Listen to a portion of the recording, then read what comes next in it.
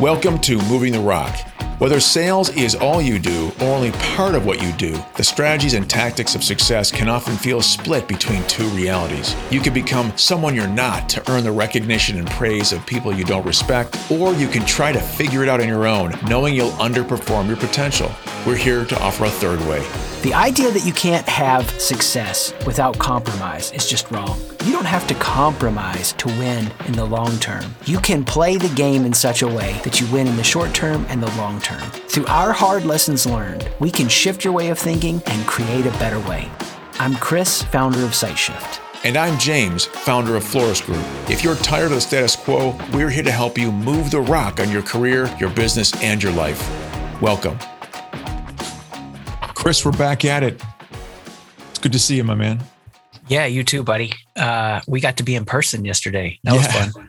Yeah, and it was great. I think I'd love to start the conversation today where we ended yesterday. And just for context, why don't you tell our listeners where we were, what we were doing yesterday?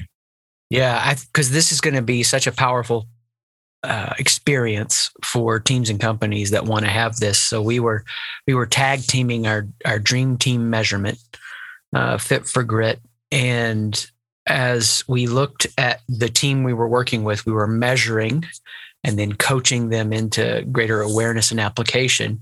And what we're focused on today was the middle part of yesterday's experience, which is on the team. And I think to even set you up for the magic and brilliance of what you did yesterday for our listeners, and we didn't hit this in the experience we did yesterday, they could be in lots of different places. And so I think that we just have to introduce two ideas before we get to the third idea, which we're going to spend our time in. And introduction piece number one is that you need a team. Like, you know, I could be jealous of your ability to step into something and multiply out the value. I could be jealous of someone on our team. His name is Brett. Brett's ability to simplify through the clutter. I could be jealous of Mark's ability to codify it and create structure. Or I can go, oh my gosh, I'll never be as good at it as they are. Like, if I'm secure in who I am, I don't have to be everything. And so for a lot of people, you see this today, I think in a big way, they just aren't yet converted to a reality of, I need a team. Your dream, if it doesn't require a team, is not going to take you to the edge of your abilities. And not that everybody has to have like a leadership team they build, but being a part of an organization where there is a leadership team at play. You know, that's what we tell our coaches. You don't have to have your own team. We can be the team for you. There has to be people fulfilling that function. So first and foremost, it's just that you need a team. Second, teams have rhythms. And it's funny, like we were just chatting like 30 seconds before this, and you were talking about getting beyond the rhythms, the forming, storming, norming. You know, I'm actually going to talk about that in our staff meeting next week, because that's something we need to be aware of right now. But the third piece, this is what people skip over all the time. Now, I've gotten lucky in a few in my past because I grew up around my dad leading organizations. And when I led organizations like he led, I staffed them like he did. So I had all of the positions, right, that you would want. People think in terms of boxes. There's a reason things have emerged to have a CEO, CMO, CFO, all these things, because gifts show up certain ways. So once you get a space for it in your mind, oh, we need a person that does this. We need a person that does this. We need a person that does this. You're at least at the beginner level of what it means to put together a scalable team. But sadly, that's just the beginning part. And yet that's the part most people never get past. And so why don't you lay out for us accentuate this problem any more that you want, and then start introducing us a little bit to the solution for a scalable team. Well, I think it would help create some context, better context to talk about where we were yesterday. I mean, we were in a group of investors and venture capitalists, all of which have had lots of experience dealing with startups, scale-ups, growth type companies. And they're experts at identifying problems in the marketplace or opportunities in the marketplace, formulating funds to serve those challenges, and then bringing companies together that they can invest in to build the solutions required, right? So they're out there at the forefront of problem identification, opportunity identification, amassing assets and resources to go after problems. And so they're very used to, right, this challenge of finding a visionary and then helping that visionary build teams around them, and not just for the purpose of, an academic exercise, for the purpose of spending and making money. I mean, they're investing and spending, building teams, creating run rates, and then hopefully driving enough revenue that they can become self-sustaining, and then, of course, scaling and growing the organization. So these are all folks that have had a lot of experience building teams. And so when you ask the question, how are teams built? What is the process? To your point, yes, you have to recognize at first that a team is required. Do you even have the concept of believing in a team? Right? It's interesting when we look at a sports team, we see the team work, and we can see how the 1 + 1 = 3, where the leverage points are. We can see on the field or on the field of play, one person can't do it all. And if everyone is expert in their role and understands how their role affects the others, you can see the leverage points. People can become specialists in key areas. You combine those specialties toward a identifiable goal, and it's amazing what you can achieve. And it's amazing how good you can become in that role, because now you have that role defined. You can focus on not creating the process or creating the way to do the role, but knowing how the role is done and then practicing and building your expertise and competency in it. And instead of kind of building that role, now as a member of the team, I can start executing and become expert in that role. I'm not wasting time figuring things out. I'm investing time getting better, moving closer to mastery and further into my mastery as a member of that team, and as somebody who's committed to the larger goal that the team is going after. So, we were sitting with folks that are challenged to do all this. There's big payoff when it happens, and we all kind of know how teams form in the business world. It's not the same as in the sports world, where there are rules, there is a field of play, there are boundaries that are built.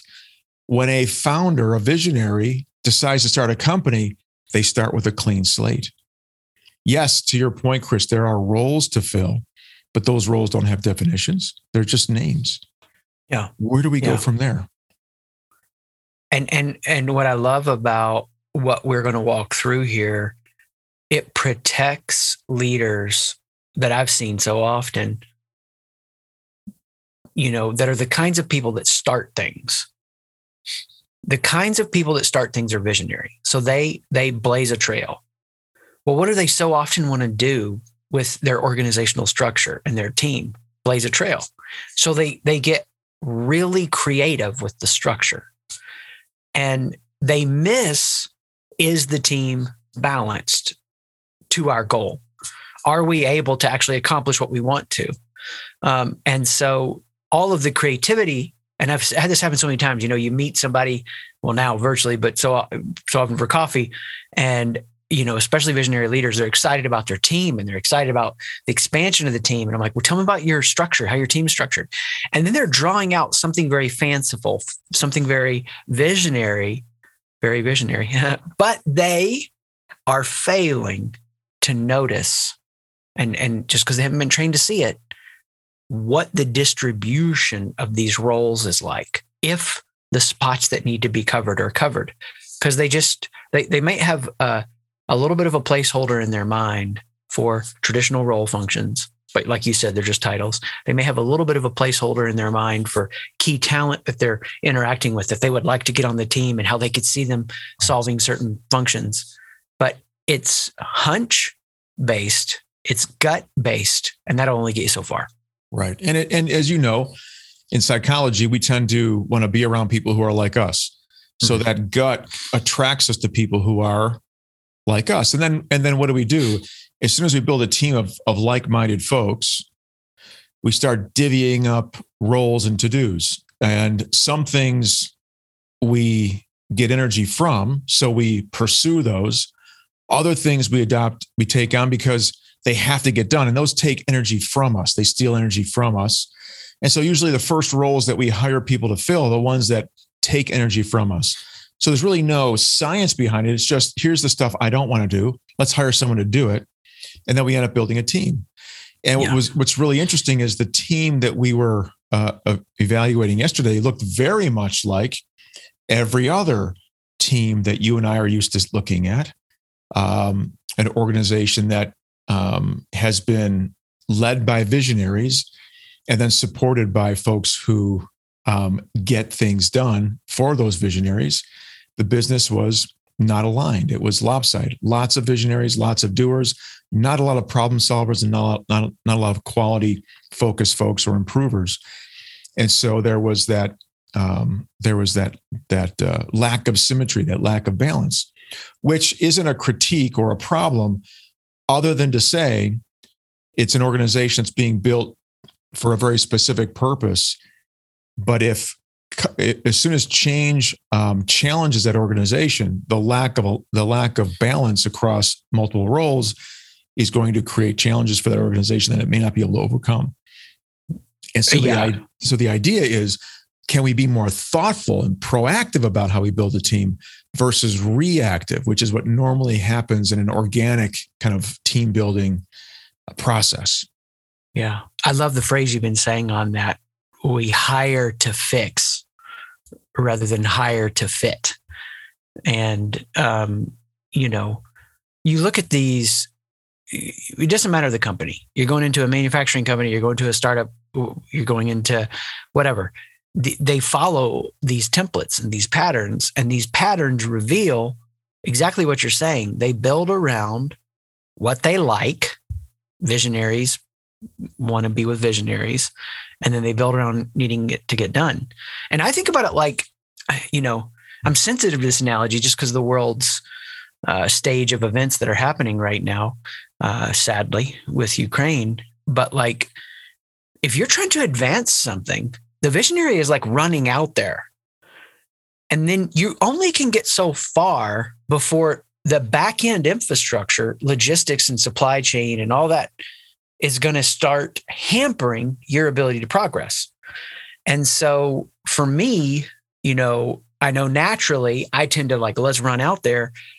But because of this awareness, I can go, at some point, this back end has to start really being developed. This infrastructure has to be in place. Some of the rhythms I've seen in some, studies, I don't know that this is completely true, but some companies follow like this pattern of like 2 years of growth and then 1 year of infrastructure. And whether it's 3, 5, whatever, you just got to have that awareness. What's powerful though, when you measure it, you're not assessing and guessing, you're measuring and matching. You can start to put these things in place in a non-reactive way to what you're saying. Right. I'm really impressed with this story. I shared it yesterday about PayPal, where they first getting started and they're trying to get the vision out there and they didn't have the infrastructure to support missed payments and people losing their money. And they're getting all these calls, the executives were getting all these calls, and they literally just took their phones off the hook. So the calls would just ring through because somebody, figured out their numbers and posted them. People were showing up to the office like, where's my money? Where's my money? And they were resolute that we are not going to deal with this yet. Then when they did, they added like this 300-person customer service center, whatever. And then they scaled up more customer service support from there. There are moments when you move like that. But here's what's so powerful about that story. They knowingly did it. You can do it, but you do it with awareness when you have this whole picture of what the team needs and what it looks like. Right. So if we go back to your real life, right? Let's talk about sales and building sales teams. What ends up happening, right? We have multiple clients, one in particular that I'm working with right now, close to 150 people in their sales and customer facing teams. and a fraction of the sales folks are hitting their numbers. Now, not unusual, right? And not something to be, overly critical of, right? We all have challenges as we're growing organizations. But so the question is, how do you respond to that? And unfortunately, right, I think back to the movie Matrix, right? They ask Keanu what he needs, right? Neo, what do you need? Guns, lots of guns, right? And so it's like, you face a challenge and what do? It's like, let's just, the thing to do is I need more firepower, right? So what do heads of sales think about? Look, it'll be okay. Let's just hire more people. And so the people around that head of sales are saying, oh, wow, you've got an inefficient system. Maybe 2 out of 10 people are hitting their number and you want to add more people. So that goes back to your point about hiring to fix versus hiring to fit. This idea that we just need more firepower. Let's go. And it goes back to this thing that we used to have to do with business owners and say, look, let's step back and build your business plan before you start investing. It's the same kind of discipline. Let's build a plan around our strategy, the structure of our organization, the roles that we need in the organization, the goals that each of those roles will have to deliver, because role is important, but goal is more important, because we have to evaluate then the next step, which are bringing on people in the context of both the role and the goal. If the role is sales, but it's to maintain, that's different than if it's sales with the goal of growth. It's also different than if it's a goal of exponential growth, like 50% month over month or quarter over quarter. So the recommendation is let's go back and let's assess the organization in the context of the strategy, structure, roles, and goals that we have in place. How well do we understand the definition of the roles that we're trying to fill? And what kind of discipline do we have in place to assure the fit? We have the right people in the right seats, the right people in the right roles. Now, if we can get this nailed down, now we can hire to fit versus hire to fix. And yes, we may have to step back and reorganize. But Chris, as you and I have talked about, as we look back at the data across our 10,000 past working sessions, we know that when an organization focuses on efficiency and effectiveness, they can 3x their growth rate just by optimizing the efficiency of the existing assets they have in place, the existing team that they have in place before they even hire that next rep.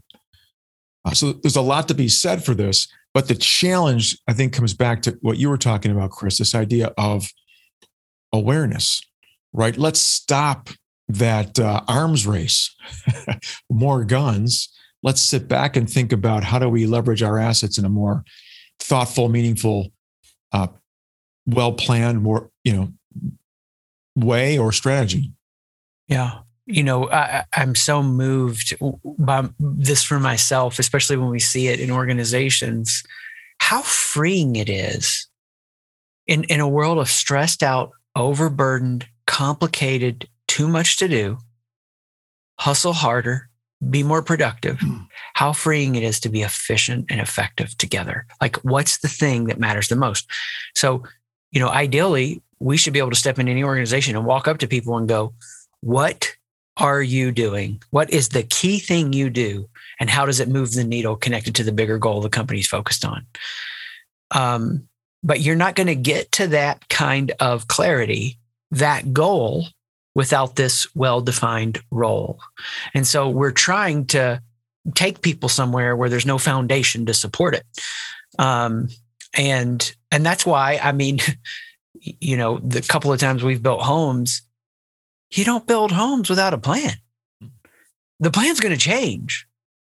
I remember our first home, and it was, of course, much smaller, and the dimensions ended up being a little bit different on where this closet went, and had to move it over some. And so the plan had to adapt and change. But how crazy would it have been to build that house without a plan? It would have been a mess. And so, for me, I am a very intuitive leader. We're all wired up as different. We I think that's so dangerous in leadership when we go, okay, they lead like that. I want to lead like that. If that's how it flows for you, great. For me, it tends to be the intuitive step first. So all the more so how critical it is that I'm walking through the data to either affirm the intuition or to correct it.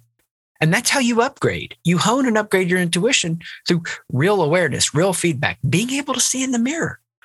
Right. Or else we trick ourselves. And so, we eat the dog food on this, so to speak, as an organization, because I felt like I saw a gap in our team that felt more pressing to take care of than it did a month before. And there was one name that was popping in my head and heart, and I ran a bunch of experiments with them, work with them before you work with them. But then, just to make sure, we measured it. And when we measured it, they showed up in the data exactly where I thought they would. And I was like, yeah. And if they wouldn't have, that would have caused me to pause and question and probably not move forward. But you got to have that awareness. You got to have that mirror. You heard me tell the story yesterday about, you and I have talked about in this podcast before, joking around this workout system we both do, and kind of just through talking about it, hold each other accountable, encourage each other. And so, in my basement, like where I work out, I'm feeling pretty fit. I'm walking around. I got it going on. And then, now that travel's happening again with companies, I'm in this hotel room and I'm in the weight room and I'm working out, Jimmy. And I stand up and I got mirrors all around me. And I'm not as fit in that workout room at that hotel as I am in my basement. The lights are too bright, brother. Yeah. I got you. But it's the awareness, right? It's staring me back. And so what if you could have that kind of awareness beyond just, titles, but into actually understanding the data of your team matched to your goals and what you need. Yeah. Yeah. Well, and I love what you're talking about, because it applies to teams that are thriving as well as teams that may be in a turnaround, mode. If we just think about this idea of building a home, right? I mean, how do you get to master level performance, right? If you have that plan and you then make adjustments to that plan as you build that home, you've got a paper trail. You've got documentation that allows you to see where you were and where you've gone to. And there's a learning curve that you're able to actually track. If you didn't have that plan, and you're just pivoting intuitively here and there, what are the odds that you repeat the same mistakes over again? Right? What are the odds that your decisions are less effective, less thought out? What are the odds that you become less efficient and effective? And what we find is, even when we work with teams that are thriving, the startup did all the right things. They identified the right people. They brought in this core group of 10 or 15 or 20 salespeople. They're doing great, but now it's time to pour fuel on the fire and go. And they discover that, all these people are executing their own sales process. They're doing their own thing. They all tended to figure it out. Well, how do we hire into that world? Well, if we don't document that process, if we don't build that plan that everybody follows, then how can everyone help everyone else out, right? We lack the common knowledge. We lack a common vocabulary. We lack a common framework and structure. We're not all working on each other's or on our own shared process, improving that. We're all kind of working on our own. And because we're working on our own, it's not likely documented, which means each of us are making mistakes and recovering from those mistakes over and over again. And it's much less like the more formal, organized approach to that you and I talked about with regard to building that home. It's much more like every one of us is chasing success, right? We execute our process until it doesn't work. And when it doesn't work, we pivot, we shift, and we end up searching for a process that's perfect instead of recognizing that sales is a game of probability. We only need a system that allows us to win more than we lose and win bigger and lose smaller over time. We don't need a perfect system. If we have the system documented and we have everyone working toward mastery of that same system, Now we can accept the losses with the wins, and we can stay true to the process that we have in place, leveraging that law of probability, which says, look, stick to your game plan and you will end up winning more than you lose, winning bigger and losing smaller over time. And now we can all cultivate the discipline together, all cultivate improvement together. And then, of course, as we've said, hire to fit that system. We're no longer recruiting top performers and asking them to figure it out for themselves. We're hiring them into a system. So we're more attracted to a top performer because they can recognize the system and say, yeah, I can do that. And we can ramp them up quicker. We can actually create a more leveraged compensation plan because we don't have to pay them to spend their first year figuring it out. We can pay them a lower base, higher leverage. Top performers are going to love that because they can earn more money faster. They can take control of their income. They don't have to give away money by taking a bigger base. They walk into a system that's going to assure them success. And now we can scale and become that more attractive team within our vertical, within our industry. And guess what? Then you end up hearing that great sucking sound, right? It's that sound of you taking all the top performers from your competition because they don't have a documented process. They don't have an integrated leverage team. They don't have a way to help top performers make more money. You do. Man, there's so much emotion around that because people listening to this want to win. And this is a clear path to doing that. I know this already, but we've done so many events the last 2 years virtually, meetings and teams. Of course, even this podcast, right? You don't really have an audience. You get the feedback. So now as we're doing things in person more and more again, watching yesterday when you were saying sales is a game of probability, not perfection. And this guy was about to nod his head off. You were giving voice to that truth and that reality. And it's powerful. Here's a question for you. Because obviously this is for sales leaders. I wonder if I could modify that a little bit, and we're just trying this on, so shoot it down. But when you build team with the kind of awareness that we can deliver with the tools that we use to measure, a healthy team, a scalable team, is a matter of probability, not perfection. Not luckily hiring and attracting talent, but instead creating the spots and pieces that need to be filled. You can see this visual image and go, okay, this is what's missing. This is what needs to be improved, or this is what needs to be added. This is what needs to be recruited. So really, team building is a game of probability, not perfection, when you have the awareness. That may be stretching it too far. I'm just feeling it. Well, no, I love it. I mean, a lot of sales folks like watching or playing poker, for example. When I first, ultimate game of probability, it's also a game of skill, right? It's the only game of skill in the casino. Because of that, it allows you to improve your probability of winning. You take control as a player of your probability of winning. The thing that you cannot do, though, is you can't play hand to hand. You have to accept the losses as well as the wins as you play, not hand to hand, but maybe week to week, month to month. Over time, if you've got a system that works, you will win more than you lose, and you'll win bigger and lose smaller over time. But that only happens, Chris, when you're able to execute a system and then track the data that indicates that all the leading indicators that led you to the outcome that you achieved, whether it was a win or ultimately a win or a loss. But all those leading indicators represent data that the professional, right, poker player, and the one that's pursuing mastery collects and processes. It's amazing when you listen to the pros out there. These are people who, that just are operating at a world-class level.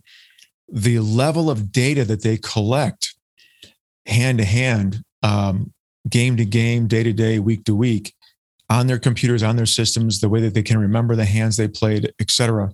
It's phenomenal. It's amazing. But it's only through collecting and analyzing data that we can influence probability.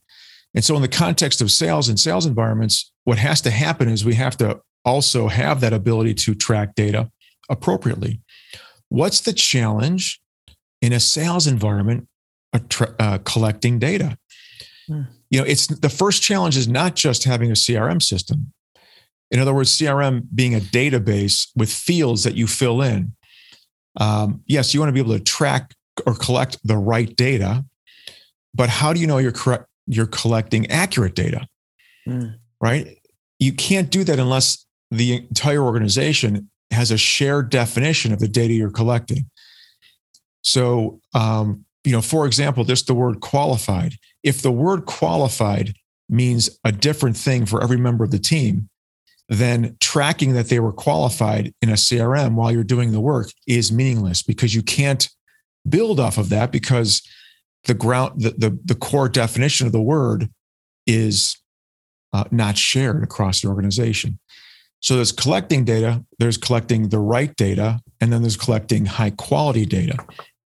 And so to your point, one of the benefits of having the team is if you can have that shared definition and you can have everybody focused on optimizing the way those definitions are communicated, then you can have people executing on plan, and then you can start collecting data that's relevant, and then you can start moving the organization forward, leveraging that data. And when you start to build an organization that respects data and values data, yes, now you can do things like we're talking about. Now you can, for example, datatize your role definition and then leverage a measurement tool to measure team members and match them to that role. Yes, you'll leverage intuition. Yes, you'll hire people who fit your culture. Yes, you'll hire people who you get along with. But more importantly, you will hire people who are an optimized fit for the role that you're hiring for. You're not going to allow them to con you in or sell you into hiring them for a role they're not qualified for, or hire them into a role that they think they want, but they're really not prepared to execute. You'll avoid a lot of those traps and mistakes as you make those important decisions around hiring. So zooming out, I can't help but comment on this because listeners would have to think it and feel it. We're in the trees and we need to be, but if we zoom out and look at the forest, what would it be like to have Jimmy on your team?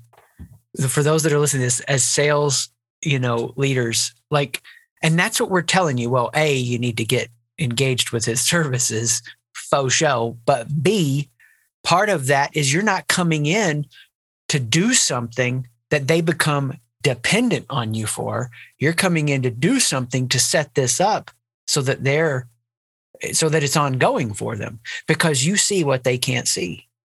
And, it's hard to believe in an experience until you've had it. I mean, I come back to that idea over and over and over, I feel like. And until you've seen what it's like to get this under the hood view with such clarity of your team, how balanced it is, the scalability of it, the role definition, how precise and accurate it can be tied in to repeatable sales processes, it's hard to know how good it can be.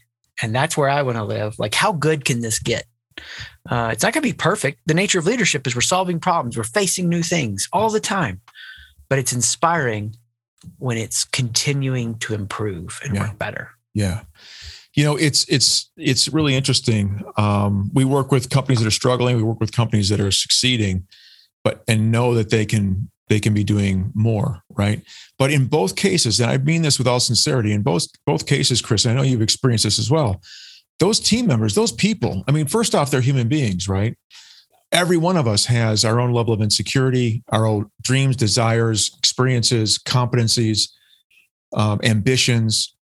The first thing to do is you have to respect the fact that every one of us is an individual with our own reasons for doing the things we're doing and our own desires and goals and so forth. after that, it's also easy to look at these folks as all competent and intelligent and, brilliant people in some cases, elite performers in many cases. But at the end of the day, it comes back to this idea of team, right? Because we're smart and competent and capable, does that mean that we just continue to go it alone? Does it mean that we continue to struggle on our own to figure it out for ourselves? And even though we can do it, or maybe we could do it, and not in every case we can't do it, right? We have limitations and we do need help. And I'm sure we all recognize that. But there's a part of us, because we're competent, we're operating at the top of our game, that believes we can figure it out. I don't need help. What if you got the help, right, Chris? What if you were able to shave years off your learning curve, one, and two, get to a higher level of competency than you normally could on your own? What if you could do it faster and do it better with help? Now, you got to hire the right help, somebody who honors where you are, meets you where you are, and doesn't try to turn you into another version of them, but turn you into a better version of yourself, the version that you want to create. Imagine that. Imagine having that kind of a team member. And then imagine having somebody who's done it for 30 years and has 10,000 working sessions and thousands of clients under their belt, that has been there before. Not that they know everything there is to know, but somebody who can work with you and be a far more productive, additive force to your knowledge base and decision-making capability. And then on top of that, what if you add the tools that we've searched for over these last 30 years that we can bring to fore? What's really amazing is the longer we do this, the faster we can have an impact on our organization, and the less disruptive the impact can be. So we're finding that our clients can go farther faster the more we do this and the longer we're in play. So it's just an amazing thing. And it's really, at the end of the day, why I got into this business, Chris. When I left my last, when I left industry and stopped selling full time, I hired a coach myself, and within 6 months recognized that this new level of understanding around sales and selling that I had achieved through this coaching was something that every CEO and sales leader I had ever worked with needed. So at that moment, I dedicated myself to not just building a business and an income for my family through this business, but changing lives, right? We spend so much of our time at work. It's exhausting for us as salespeople to have to show up as a hero every day with the pressure and the sacrifices that we think we have to make to achieve the level of success that we want. Why not find that? Why not get rid of that resistance and find that more natural, easier path to success? And that's really all we're talking about. There's a smarter way to go beyond the typical organic way that many of us fall into as salespeople and sales managers. And that's really all we're talking about. Yeah. I know we're landing the plane. I just can't help but make this comment.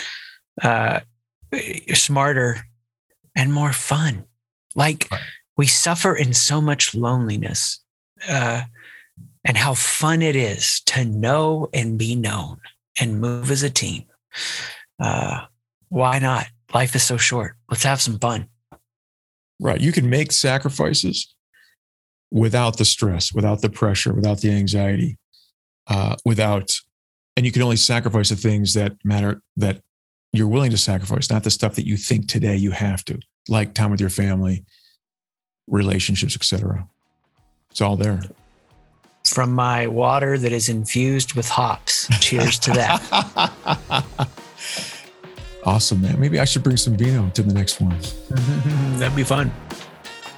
It was good rapping with you, man. Thanks. I'll talk to you again next week. Awesome. See you, buddy. Cheers. Thanks for listening. If you've learned something or were inspired to try something new, please rate the podcast and share this episode with someone you know. If you'd like to learn more, visit and connect with me, James, at florissgroup.com, FLORISS group.com. And if you want to connect with me, Chris, check out SiteShift, SIGHT shift.com. Peace.